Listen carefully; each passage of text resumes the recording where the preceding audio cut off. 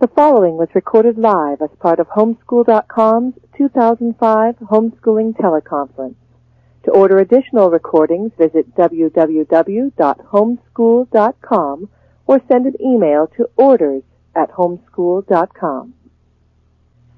So hello everyone, welcome back for Homeschool.com's 2005 Homeschooling Teleconference. It's a homeschooling how-to marathon. And for this next hour, we're going to be speaking with, I like to think of him as the king of unschooling, Mr. Pat Farenga. Pat worked very closely with author and teacher John Holt. We're going to talk a little bit about John Holt's work, since many of the callers are probably familiar with his work. He was the pioneer that children could teach themselves, so they didn't just have to sit vacantly in a class all day and have information poured into them. Patrick is also the president of the Holt Associates and was the publisher of Growing Without Schooling magazine. So, Pat, welcome, and thank you very much for being with us this hour. You're welcome, Rebecca. Well, let's start out and talk a little bit about the word unschooling. What is unschooling? Well, it actually is a word that John Holt invented to use in place of the word homeschooling. He felt that homeschooling gave the wrong connotations about the sort of learning that can take place at home and in our communities. The sort of learning that he was talking about didn't have to take place at home, and it certainly didn't resemble schooling. So what he largely meant by it was simply not to duplicate school in your home, and to recognize all the ways that your children learned before they went to school, and then continue to build on those. John noted that young children are fearless learners. Anyone with a baby knows, just about, everything that they could get their hands on winds up in their mouth. They explore the world using all their senses. They are unself-conscious as they're learning to talk and walk. They fall down, they say silly things, and indeed we encourage them. There's a lot of research that shows that if parents don't talk baby talk back to kids, they don't learn to talk. But for some reason, we stop doing all this and when they become 5 or 6, and we feel that we have to turn this over to experts, people who've been trained in how to mold our children's minds, and that our children, most of all, don't know how to learn, and they have to be taught all over again. And that was exactly the sort of thing that John realized, and he didn't just come to this. I mean, what people fail to often know about John Holt was that he was a 5th grade teacher in some of the most exclusive private schools in Boston and Colorado. He had at least 15 years of experience under his belt before he wrote his first book. And, he really felt that he was a very difficult teacher. He bragged about how tough he used to be. Of course, teaching in those sorts of schools, that's the sort of teaching that was rewarded. But he realized that, the best classes that he had with kids was when he was talking about things that interested him or them, and that they enjoyed what they were doing together. But whenever he came into the class with an agenda, tried to try something new out, had this great idea, suddenly he was a scientist and the kids seemed like laboratory animals, and they wound up looking at John with very defensive and evasive strategies, giving him sneaky looks, asking for hints, saying, I don't get it.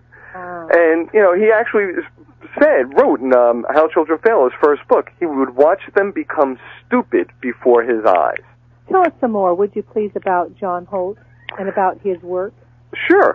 John, well, first of all, there's a wonderful collection of his letters called A Life Worth Living. It was published by Ohio State University Press in 1991. It's out of print now, but many libraries have copies of it. And for anyone who's interested in learning more about John's biography and background, strongly recommend getting that book.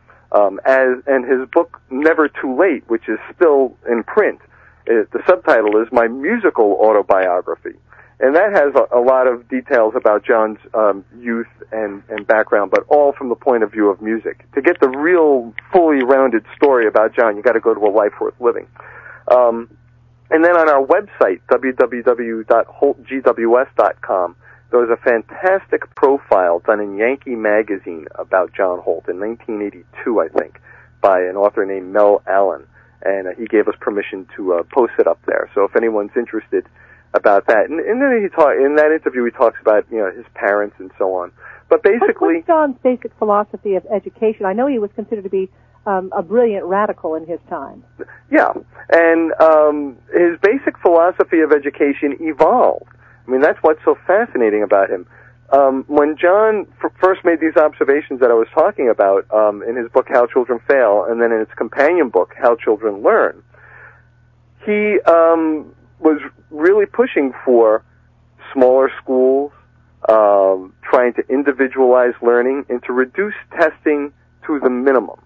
He felt the only time you should give a test is if you need to help the teacher and the student figure out how to best order tasks and how to do things. Not to play gotcha, not to make you feel stupid, but to actually use it to figure something out. It's kind of like, the way a piano teacher or an athletic coach or a karate instructor would use a test.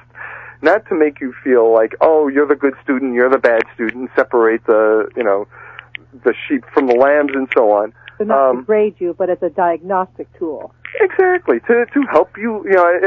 He wrote a book called Instead of Education, Ways to Help People Do Things Better. He felt that should be the point of education, to help people learn to do things better. And he felt that if anything is like a philosophy that you can trace throughout, because he was a radical in the 60s, and he wanted to change the schools. But he gave up on that by 1968. I just wrote a foreword to a new edition of that book called The Underachieving School that came out in 1968. And in it, he was talking about all these wonderful, wonderful schools and so on. But even then, he was thinking, but if these reforms don't work, parents should still have the right not to send their kids to school and to figure out other places for them to be. So he was always thinking. Of homeschooling, isn't he? That's right, and that was 1968. He's always thinking along these lines. But then after he saw that schools were not going to get smaller, testing was not going to be minimized, that competition for grades and pushing for the prestige of the school was far more important than forging good human relationships in the classroom. And when he realized that, he didn't get frustrated and damn everybody and become some sort of curmudgeon. Instead, he looked beyond and said, well, what else is out there? So then he looked at the free school movement and became a very big advocate for the free school and open school movements. And he wrote a couple of books about that, and he became interested in children's rights, because then he felt that the problem with the free schools is that the kids still had to go. He said, but what if a kid doesn't want to go? What else is there? And he cites, he knew that there are many instances throughout human history where children didn't have to go to school. And places like colonial America, Periclean Greece, Elizabethan England, where, these are all cultures that didn't have compulsory school for kids, but had incredible social and cultural accomplishments. And higher literacy rates. And higher literacy rates, that's right. Enough. And that, by the way, is one of the key insights that John had, is the more he taught, the more he interfered with the kids' ability to learn. And when you look at how we've taught so many kids, but how little they know, and how the common complaint is, I teach, but they don't learn. You got to wonder, well, why don't we stop this high-pressure teaching and try some other strategies? So one of his books, then, is How Children Fail. Mm-hmm. So, in his opinion, how do children fail? Why do they fail? Because they get completely defensive about learning. What was natural, what I was saying earlier about how fearless a young kid is when they're learning to talk and how they aren't self-conscious about making mistakes, suddenly becomes a real big issue in the classroom. In fact, John, when he started to realize this, and again, it was, the thing I love about the man is the more you read about him, the more you see how he learned from his experience. His last book was called Learning All the Time, and this is certainly true of him. He revised How Children Fail in 1983. And rather than cut out all the stuff he disagreed with that he wrote in 1964, he instead drew a line down the page to indicate that this is the 1983 elderly John Holt talking about the middle-aged whippersnapper of the 60s who thought it was such a hot shot. And he actually says things like, I thought this was a great idea back then, but it really wasn't. In my work with homeschoolers, I've learned that the more you leave a child alone, eventually they would figure this stuff out, or actually they figure out better ways of doing it. And he gives all these examples. And so he himself served as a model for learning all the time. And, he tried to reduce the fear that is present in the classroom, and which we've ratcheted up to the point now. It's just incredible the amount of medical and psychological interventions that we have for our children in the grammar schools now, compared to the 60s, even the 70s. So, homeschooling is kind of hard to grasp the idea of it. And how would you compare unschooling with some of the other homeschooling styles and methods? Well, I would say unschooling is not exclusive of any method. What it does, it's funny. I remember Kathy Cohen and I getting in a debate about this. It was a really good discussion, actually, many years ago at a conference. Because I couldn't understand why eclectic homeschoolers, feel that they're different than unschoolers. Because to me, that is the nature of unschooling. If your child has an interest in Latin or classical literature, pick up the Well-Trained Mind and see what she recommends.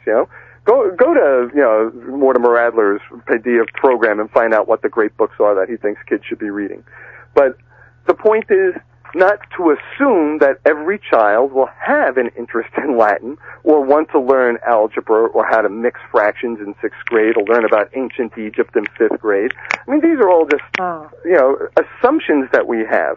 And, when you unschool, you free up yourself as well as your child to explore what interests them now and then see the connections, that they forge between the material in their lives. Give you an example. My youngest daughter, Audrey, started taking karate lessons 5 years ago from a wonderful guy who's Greek, Jim Morades. Jim doesn't speak Japanese, but he knew the terminology. Audrey became fascinated with Japanese. As a result, we found a Japanese tutor. For the last 2 years, she's been studying the Japanese language. Now, studying Japanese is not part of any public school program that I know of, And she did it every Wednesday for 2 hours, and then she also did karate twice a week on top of that. Got very interested in Japanese culture, Japanese food, sushi, the whole 9 yards. Following that, which I had no interest in, my wife, but we all facilitated that and went with that. And it's just been a wonderful experience. You'll probably take a community college course in Japanese in this fall. We were just talking about that this afternoon.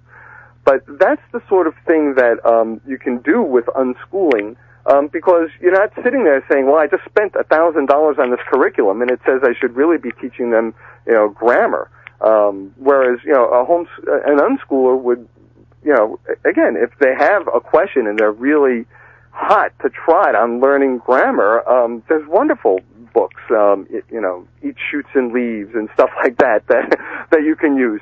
But the way I know most unschoolers to learn grammar is through reading and writing. And, you act as an editor and correct their writing, and they learn that way. Do unschoolers use curriculum? Well, for instance, the state of Massachusetts, I have to present a plan, which I guess you could call a curriculum, at the beginning of the year to the schools. But we don't lock ourselves into it. We say things like, we expect to cover, we plan to cover. In addition to this, we will also be exploring, using all these nice open-ended phrases, because we don't want to lock ourselves in. And this is not cheating. I've had, some parents, when I've spoken, say, oh, that's cheating. It's like, no, if your kid went to the Sudbury Valley School or the Albany Free School, well, the Albany Free School, one of the founders, Chris Micagliano, wrote a wonderful book called Making It Up as We Go Along. It's what they do in that school. That's what you can do is homeschooling. So for unschoolers, you're using textbooks and DVDs, educational DVDs, and online courses, but you're not dictating what the child is going to do. You're following their interests and you're facilitating their schedule and their learning. That's right. It's going to vary from family to family. I know some people get all bent out of shape because, you say the Colfax family, and they say, oh, well, there you go. They were very bookish. Their kids went to Harvard and Yale and became doctors and lawyers. Not all of them, but most of them. And, but as David and Mickey are the first ones to point out, they are very bookish people. So it's naturally their children would be that way. But, if you're living out in the middle of Idaho and you don't, and you're far more interested in nature or the opportunities that exist out there, 4-H opportunities or whatever, community theater. I mean, it could be any number of things, and that's where you go. And I think that's what's upsetting to a lot of people, is that unschooling doesn't look the same from family to family or even from state to state, because it's very regional, very local based, and you can't predict where things are going to go. If I could have written in my curriculum, my daughter's going to take karate and this will lead to an interest in Japanese, and we booked the lessons and stuff, I mean, most people think I was crazy.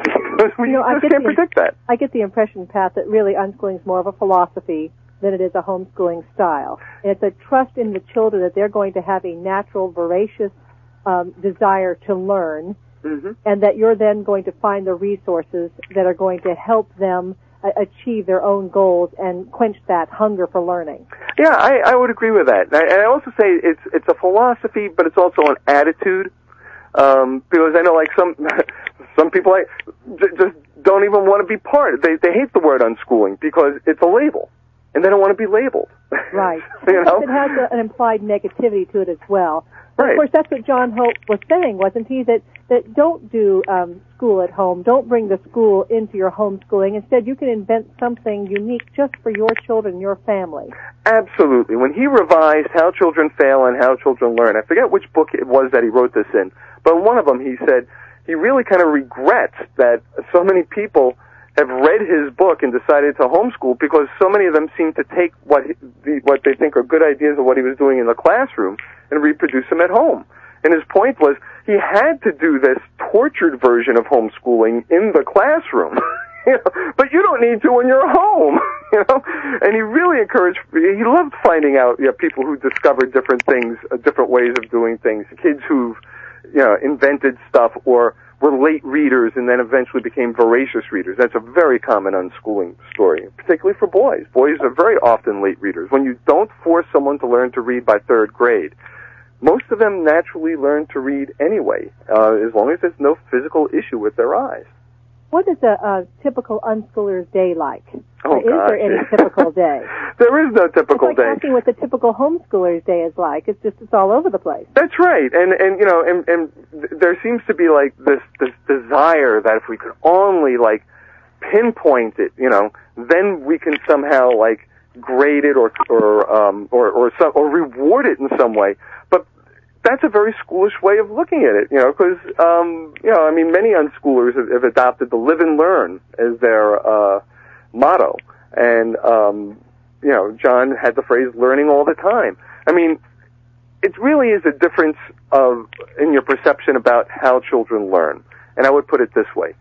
In school, they view learning as a very scarce, very difficult commodity that has to be properly managed. Whereas unschoolers view learning as an abundant resource, as the birthright of every human. Birds fly, fish swim, humans are made to learn. The world is not our classroom. That's not the way to look at it. The way to look at it is the world is our birthright. This is how we learn, by acting in the world. The minute you view the world as a classroom, you've stepped away from an unschooling philosophy. And even though a lot of unschoolers use that phrase, I've even seen T-shirts that way.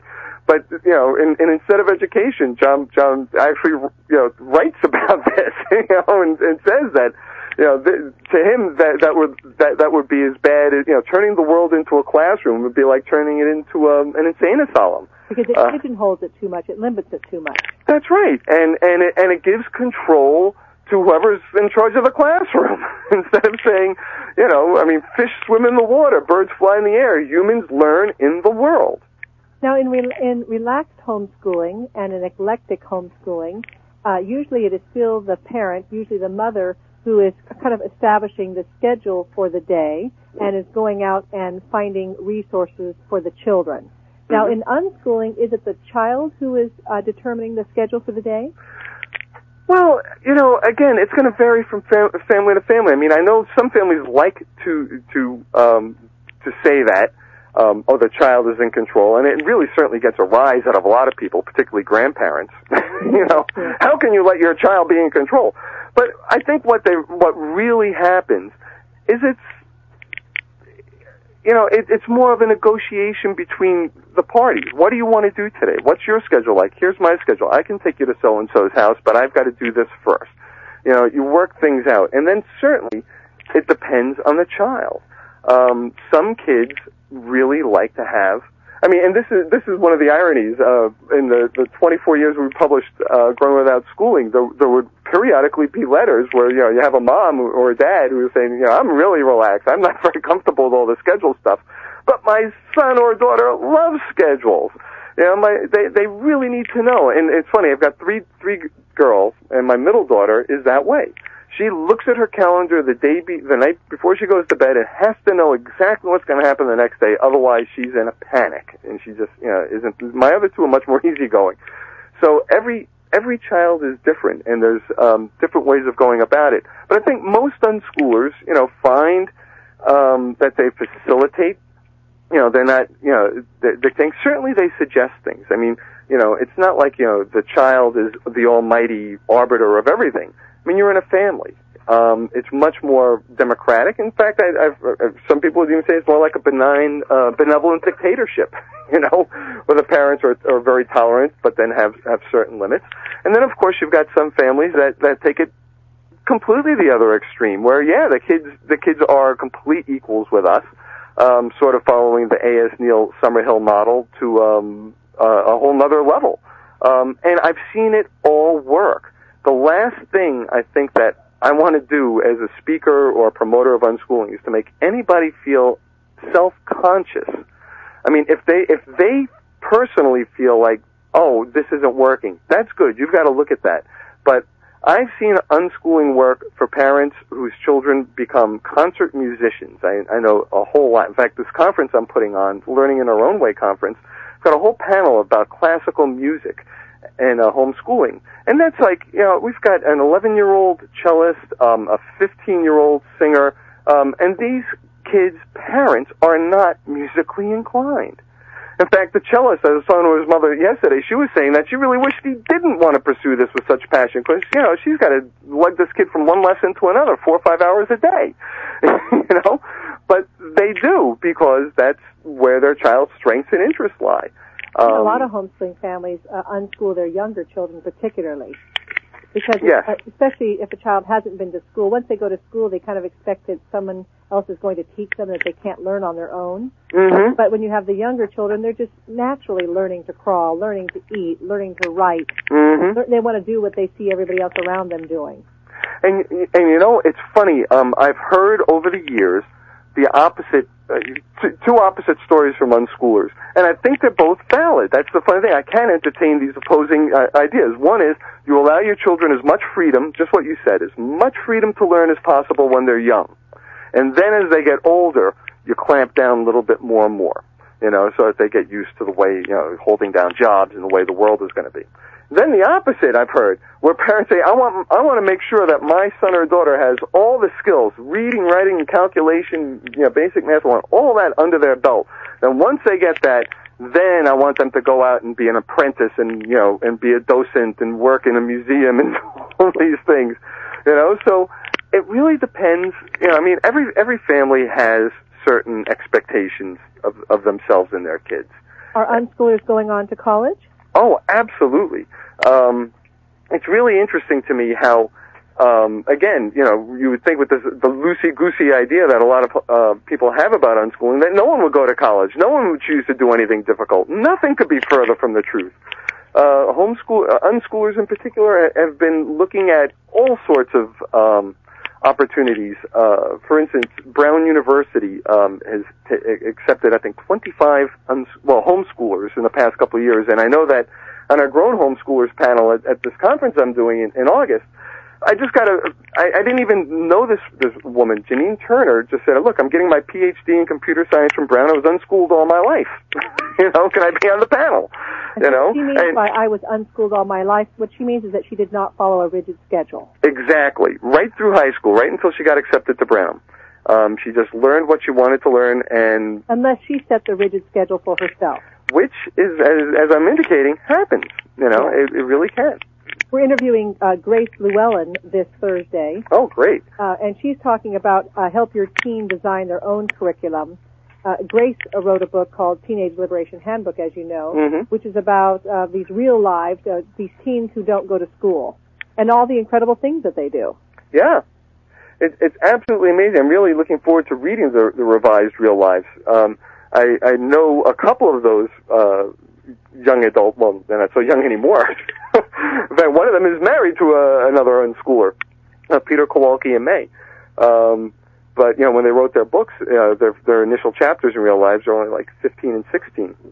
So it's been very interesting. In fact, Peter did a video called "Grown Without Schooling," where he followed a number of teens who wrote in real lives and people that he knew to see what they're now doing as adults. What are they doing as adults? I mean, are they going out in the world? Are they doing okay? They're doing fantastic. Just off the top of my head, in that movie, Grown Without Schooling, Jamie Smith, she's a reporter for the Baltimore Sun. Let's see. Erin Roberts is a marketing director for a major computer company, and her story is interesting because she started off, when she wrote her chapter in Real Lives, it was all about horses, and everything she needed to learn, she learned by working in a stable. And sure enough, in the movie, she makes that connection between her work as a marketing director for a computing company and her work working in the stable when she was 12. One of my favorite stories doesn't involve someone going to college. That's Britt Barker is her name. And when she was 16, she wound up wanting to work as a naturalist. And through the group Earthwatch, I think it's called, she got an apprenticeship tagging sea lions in the Farallon Islands out there in California. And so she'd never been on an airplane. She'd never been outside of, I think it's Millersburg, Ohio is where she's from. And she went out there, landed in San Francisco, had to take a helicopter to the island, spent 6 months on the island, flew back to Millersburg, 3 months, flew back for Christmas, and went back to the island. And at the end of the year, she was wondering what she should do. And, here she is at 16 or 17, trying to figure out what she wants to do. And as she talked it over with her parents, and she writes about it. She had a lovely book called Letters Home, where she was talking about all this. She actually said, I'm 16 and I'm out on this island tagging seals with a bunch of graduate students who are doing this, in order to earn their PhD. And they're telling me if I want to do this, I now have to go to 4 years of college and then start graduate school so then I can wind up back on this island tagging elephant seals. She's like, she'd been there, done that. What do I really like about this experience? And she thought, and then what she realized she enjoyed most was flying. And I don't know if this is still true today, but when I last had contact with Britt in the mid-1990s, she was a bush pilot in Alaska. And that's what she became. That's what she became. She became a bush pilot. Right. But that's, out of that experience, so you don't really know, where these things are going to go. I mean, when people say, I'm going to go to college, and it's like, for what? Most of them really don't know. That's true. That's just a natural next step. Right. I'm 18. That's why I'm going. Well, it used to be that the word unschooling is what people meant when they thought of as homeschooling. Mm-hmm. And now, of course, homeschooling has so many different definitions. There's classical homeschooling, Christian homeschooling, Waldorf, Montessori, eclectic, and unschooling. So it's so hard for people to kind of understand what unschooling is. For example, eclectic homeschooling, you can picture it. Okay, I'm going to probably decide the schedule for my children, and I'm going to select the materials for them, and we're going to either use a very structured day or not a very structured day. And classical homeschooling, you can picture it. But keep helping us, if you would, Pat, picturing what unschooling is like, what an unschooling day is. Okay. Well, first of all, I think it appeals to a lot of people, but fears come up. Sure. Because it's, are the children just going to fool around all day? And is that okay? And will they learn something if they fool around all day? Is it okay if I insist that they do math every day? Is it, or do all unschoolers, are they involved out in the world? In other words, are they not home at all? Are they doing internships and are they, working out in the real world all the time and not spending time doing book work? So keep defining it for us if you would. Well, when pressed, the definition of unschooling I give is unschooling means allowing your children as much freedom to explore and learn from the world as you can comfortably bear. Now, I know that definition upsets radical unschoolers, and, I mean, there's pagan unschoolers. I mean, you go on the internet, you find all these subgroups of unschoolers. And, some will say, no, it's like letting your children do whatever they want to do. And it's like, well, if that's all it is, if all it means is trust children, because, I mean, that's what John Holt said. He says, all I'm saying in my books is trust children.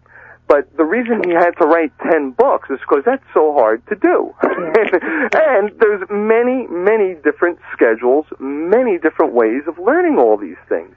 And so unschooling allows you the time to see what it is your child is interested in. For instance, I would say that, you stand back and you act more like an anthropologist. Hello? Pat, okay. I don't know why we lost the line there. That was weird. Do you have call waiting? Actually, I do on this line. if you have to, when we take a question, you can go out and then push star 70 to disable it. Okay. Okay. But go ahead. Keep talking because it was very good. And then when we go out and take a question, you can go out, push star 70, and then come back in and I'll repeat the question for you. Okay, good. Okay. Yeah. So, you want to be more like an anthropologist and look at what your children are doing. Play with them. See what they're reading. Don't, it doesn't mean that you can't suggest things. You use the example of, I want to make sure that my kids do math every day. I know unschoolers who do that.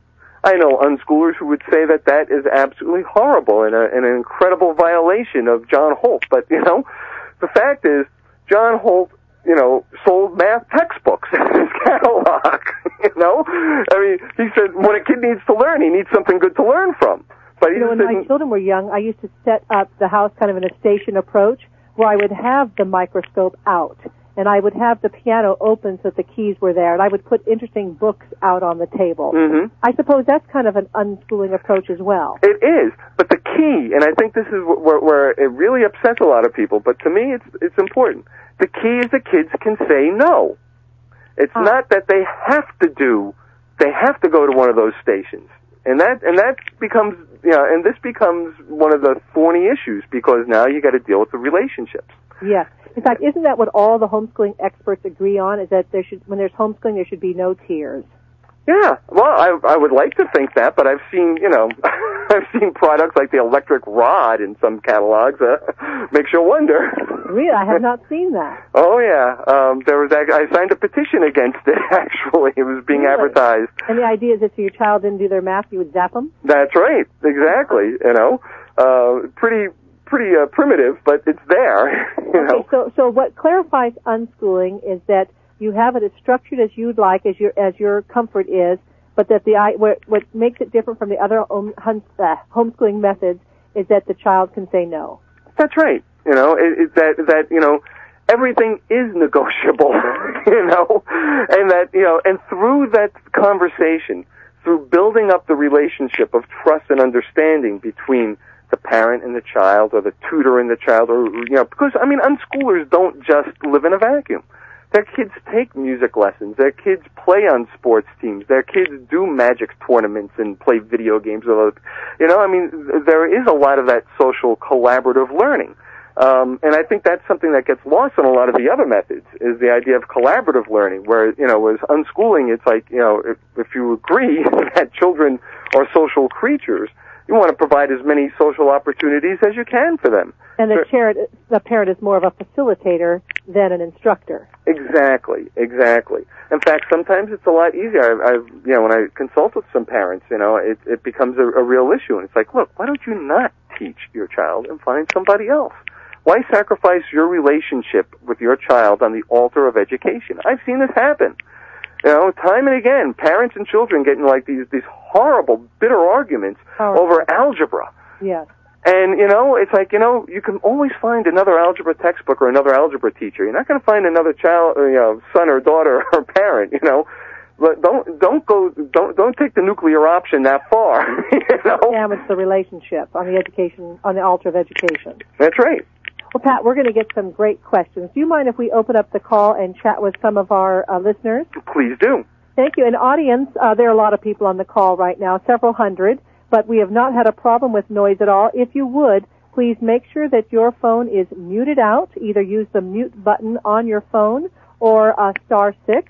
And then if you have a question, when you have a question, push *6, ask your question, and then I'll repeat it so that everyone can hear it. So here we go. Excellent. Hello, caller. So great discussion we're having here with Pat Ferenga, talking about homeschooling in general and unschooling specifically. Do you have a comment or a question you'd like? I have a question. Yes, we can hear you very well. Go ahead. Okay, I'd like to ask, if you live in a state where you're required to have 4.5 hours of 180 days each year, and it has to cover this, the subjects such as language arts and related 4 or 5. Can you incorporate unschooling into that? Oh, absolutely. Pat, excuse me, let me repeat this question, please. Make sure everybody hears it, because it's such an excellent question. The question is, all the states have different homeschooling laws, and she lives in a state that requires her to spend 4.5 hours a day and 180 days a year and to do certain subjects every day. How do you unschool in that environment? Well, the first thing you should do, the first thing you should realize is that some states, like my home state of Massachusetts, requires you to keep even more track of, what your kids do each year than 4 hours a day. And there's a lot of unschoolers here in Massachusetts, and it's where it got started with John Holt. And the thing is, you got to take the attitude that what I'm doing is going to fit into the curriculum later, rather than the other way around. In unschooling, you say, what do you want to learn? How are we going to help you learn it? Let's figure this out. And instead of, buying the curriculum, saying, today it says you're going to learn how to multiply mixed fractions, and then sit down and, try and crack that nut together. The way you account for it for school officials is, you got to keep some sort of records. For some people, they've got great memories. They just need to keep little slips of paper and a folder about what their kids did each day, and then they can go back and I forget her name, but I think it was Terry Ensley wrote an article called "After the Fact Curriculum," and that's what you do. You take all these bits of paper, all the documents that your children have created or stories that they've read. You keep a list of the books that they've taken out of the library. You talk to your spouse about the things that they do so that you can remember things. If you're not a writer, if you're not a journal writer, or you're not a list maker, talk into a tape recorder. Make videotape. Anything that will jog your memory at the end of the year or at the end of the semester when you've got to talk or write or report in some way to the school officials. And then here's where the after the fact part comes in. You look at, the World Book Encyclopedia will give you for free. It's on the internet, worldbook.com. Typical course of study, K through 12. And you can see what is expected of, let's say if your kid's in second grade, of a second grader. If they're in 11th grade, of an 11th grader. And then you can see what your kids have done and fit that in. And then you'll also see what they haven't done and what the school expects. And then you're given, you have the option of sitting down, having this serious conversation with your child about, do you want to study this? It's required by the state, or do you want to get to it later? The scope and sequence of your homeschooling program is yours. It's you're not in a public school, so you don't have to be on a certain page of a certain book on a certain day. And if you're not, at the end of the year, you simply point out that our unschooling plan led us to study rocks, and rocks led to trees, and the next thing you know, we spent the whole year doing naturalist studies. So, algebra and basic math were covered, but not thoroughly. And, we will remediate that next year. Over the summer, we're going to take a course, blah, blah, blah. I mean, there's all sorts of ways to do it. I mean, people get all uptight and forget that in school, even with that rigid schedule that they have, not every kid covers everything at the end of the year. That's what summer school's for. That's why in expensive school districts they have private tutors for kids after school and through the summer and through the holidays. You can catch up later. I found as an unschooler that some of the most important times for helping my kids learn, particularly when they were young, like ages, I'd say 5 to 10, was before they were going to bed, when we were reading stories to them. some of the most incredible conversations would occur at those moments. And that's not school hours by any stretch of imagination. But when I went back and my wife and I talked about this and remember those conversations, oh my gosh, it's just unbelievably rich learning opportunities. So you just have to be aware of, as an unschooler, of all the learning that is taking place. And it could be overwhelming, which is why I'm not saying that you should write down, run around like, Charles Dickens and write every little thing down that your children are doing.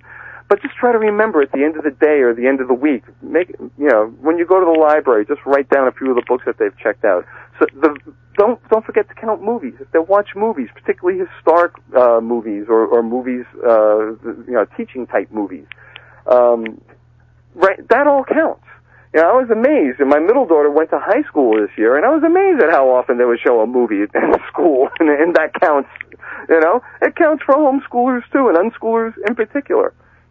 And audiobooks count too. Oh, all that stuff. Audiobooks, internet, websites, software, educational software. Yeah, the whole multiple intelligences thing. I wanted to talk about that, but there's so many different ways. We always get hung up on books, and stuff, but kids learn musically. I just learned about a program called Hip Hop Math, where kids learn basic math calculation by learning hip hop songs and dances. It's a wonderful kinesthetic way to learn. For a child that can't sit still, that's a great way for them to learn the multiplication table. My son learned multiplication by jumping on the trampoline. There you go. Right? There's so many different ways of doing it. Once we break out of the idea that you got to sit at a desk and read a book in order to be educated, the world is your oyster after that. Of course, the media tends to portray homeschooling as children sitting around the table because that's an easy photo to take. You got it. And I can't tell you in the 24 years that I've been in this business how many times I've read the opening line of a newspaper. The school bus drove past the Ferenga family's house, yes. But their child wasn't on it. Exactly. Just because that's easier for people to understand. Right. Well, Pat, thank you. That was an excellent question and an excellent answer. Let's open it up. I think we have room for one more question. Thank you. Next question, please. Hi. Hi. I was wondering, how do you know that your children are going to get everything? How do you know that they're going to be able to pass state tests and things like that by this particular philosophy of learning? Mm-hmm. Pat, let me repeat that because this question is for every homeschooling family, regardless of what style or philosophy. The fear is, how do we know that our children are learning what they're supposed to be learning, that they're getting everything, that we're not leaving any huge gaps, that they're going to be able to pass the test, that they're going to be able to go out into the world and succeed in the way that we want them to? Mm-hmm. Well, the first thing I think we have to realize is that there's an awful lot of anxiety behind that question. There's an awful lot of insecurity, and we all have this. I have this myself. Is my daughter going to succeed? Is she going to be okay if she decides to go to college? Especially at the beginning, too, when you may have family members who haven't, seen you homeschooling for 10 years and know that it works, who are right. You're wrecking their grandkids. Right. But this is where I think John Holt has an awful lot to offer to us. Because, he was one of the first people, and he was saying this from the 60s on, that even if we became telepaths, we still wouldn't know exactly what's going on in somebody's mind. That there is no window that shows in the side of a kid's head that says, "Oh, look how much learning I did today." I love that when a father comes home and says to the parents, "What did you learn today?" As if every day is going to just sort of fill up the meter. But we really need to relax about this because even in the best schools, they cannot guarantee. Take a deep breath.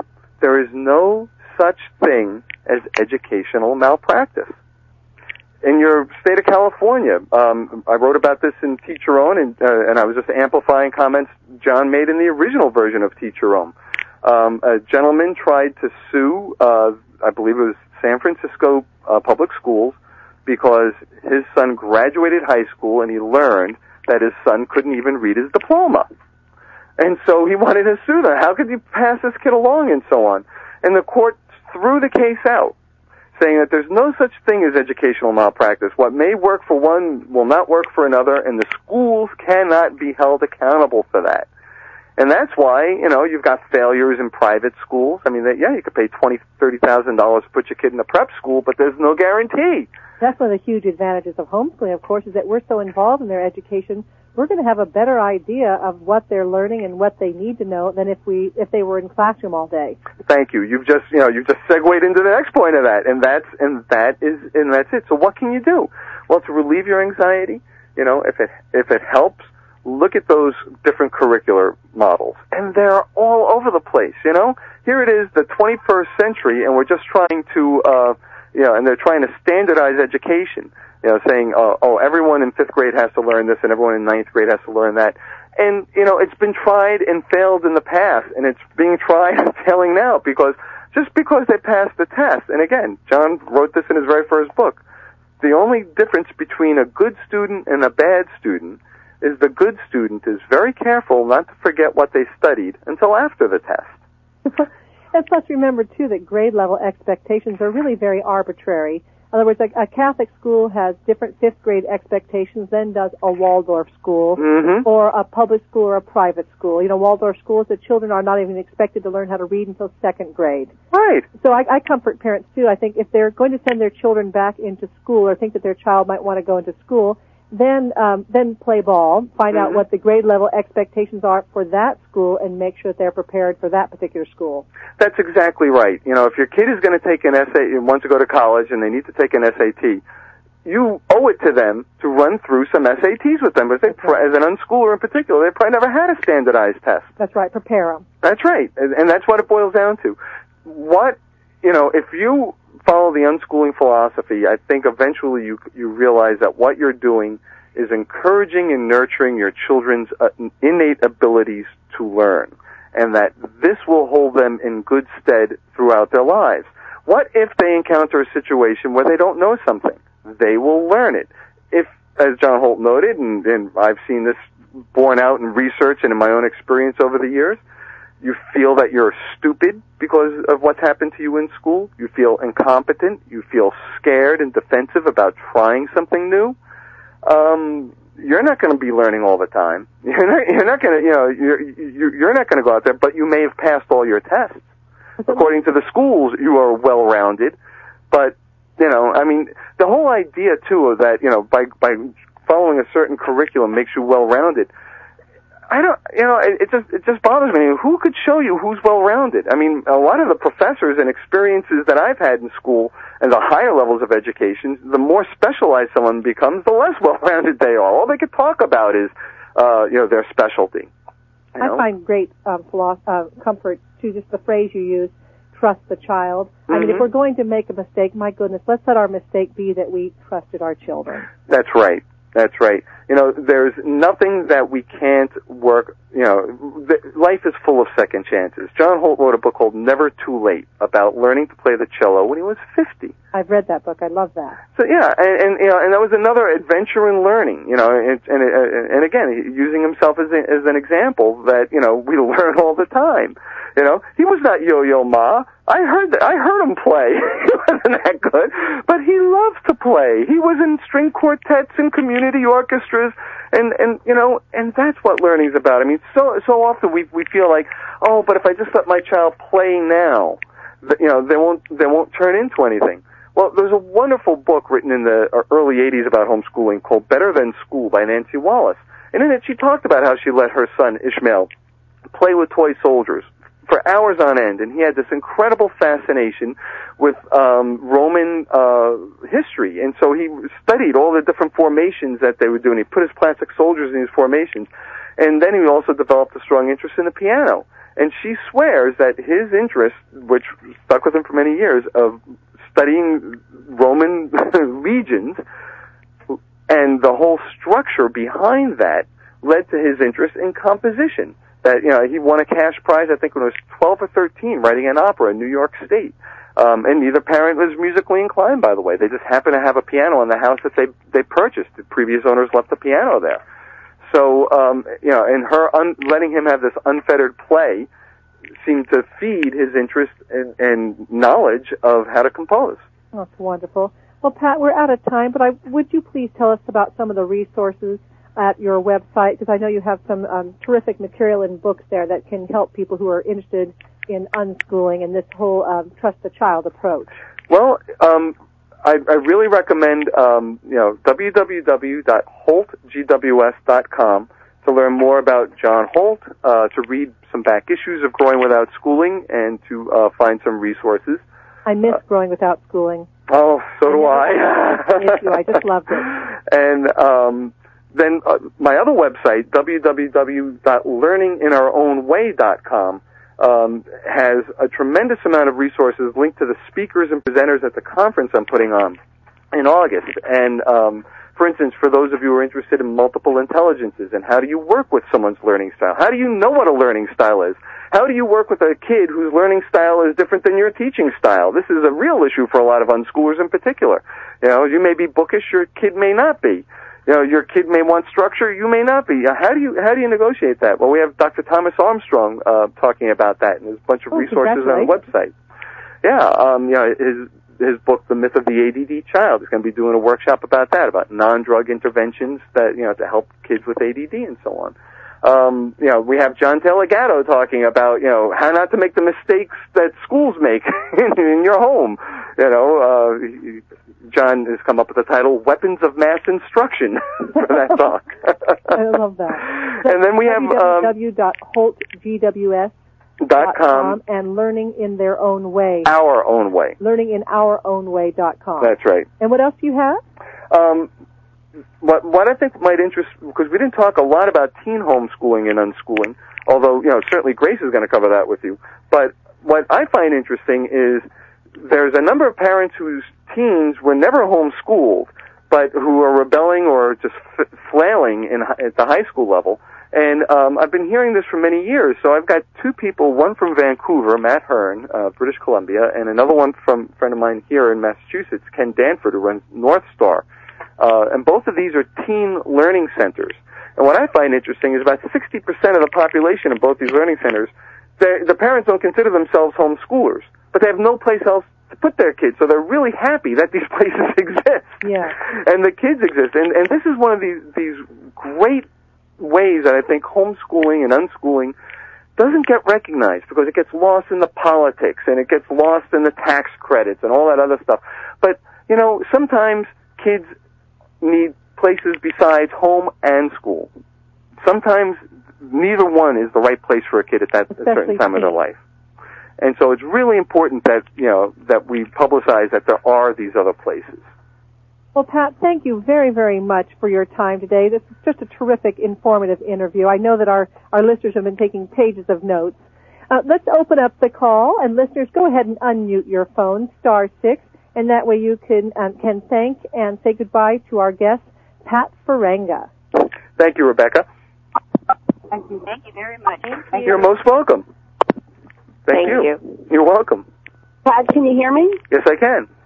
Thank you so much. You're most welcome. A new unschooler, and I'm glad that the movement is there, so thanks. You're most welcome. Well, this ends our homeschooling marathon for today. And then please join us tomorrow, again, at 11 o'clock. We're going to talk with Cynthia Kersey about helping women achieve goals, about goal setting, and especially for women. So, Pat, thank you again. I always enjoy speaking with you. I get so much out of it. Same here, Rebecca. I enjoy our conversations, too. Wonderful. I look forward to speaking with you again soon. Same here. Take care. Bye-bye. Goodbye, Bye. everyone. Bye. Bye. Bye.